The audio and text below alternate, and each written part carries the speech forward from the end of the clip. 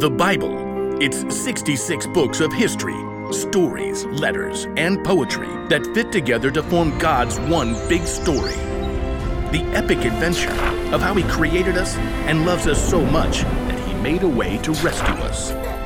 As we travel through the Bible, from Genesis to Revelation, we discover people who met God and found their lives changed forever. Now, for an amazing story, inspired by the book of Luke, chapter 2, verses 8 through 20. When Jesus was born, there were shepherds living near Bethlehem. These men and boys lived outside, keeping the sheep safe from wind and storms, and protecting them from wild animals.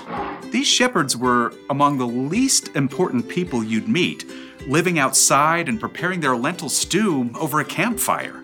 You put enough salt in there? I'll add more. Now, we don't know how many shepherds were in the fields when Jesus was born, and we certainly don't know their names. But we'll call two of them Cyrus and Zach.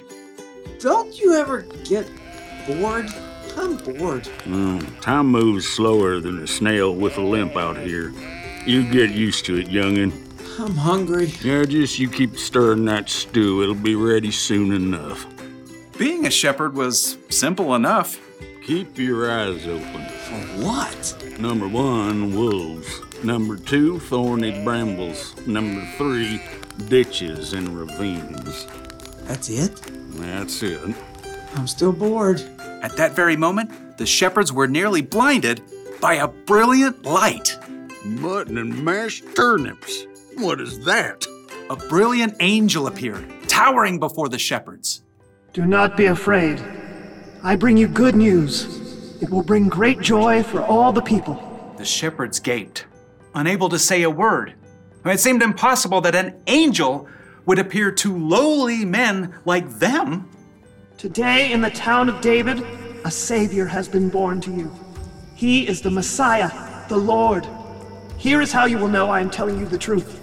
You will find a baby wrapped in strips of cloth and lying in a manger. The shepherds were just beginning to get their breath back when suddenly, it seemed like all of heaven opened up. A full angel choir appeared, filling the sky. May glory be given to God in the highest heaven, and may peace be given to those He is pleased with on earth. Then, just as quickly as they had appeared, the angels returned to heaven. The sky dimmed. Stars twinkled faintly once more. The shepherds stood staring at each other, their mouths hanging open. Are you bored now, youngin'? No. Well, then let's do this. We could just go to Bethlehem? Leave the sheep? Number 1, let's see this thing that's happened. Number 2, especially since the Lord saw fit to tell us about it. Number 3, get moving. Yippee! The shepherds hurried to Bethlehem, not stopping for rest until they saw a light glowing on the edge of town. There. Breathless, the shepherds knocked on the door. Boom, boom, boom, boom. A woman opened it. She looked tired, but her face was glowing. Ma'am, we've come to see the baby. The baby? You know? The angels told us. Come right in. I want to hear the whole story. Once inside, the shepherds were greeted with a familiar sight: sheep, chickens, hay, and something less familiar: a tiny baby, tightly wrapped in strips of cloth, lying in the animal's feeding trough. He's so little. Would you like to hold him? The rough shepherds took turns holding the baby, gently as a lamb. The Messiah, the Lord. Right here, with us. When the shepherds finally left, dawn was breaking over the hills. The little town of Bethlehem was waking up. Praise God. He sent a Savior, a Messiah. Just a tiny baby now, but He's gonna make peace for all of us. Everywhere.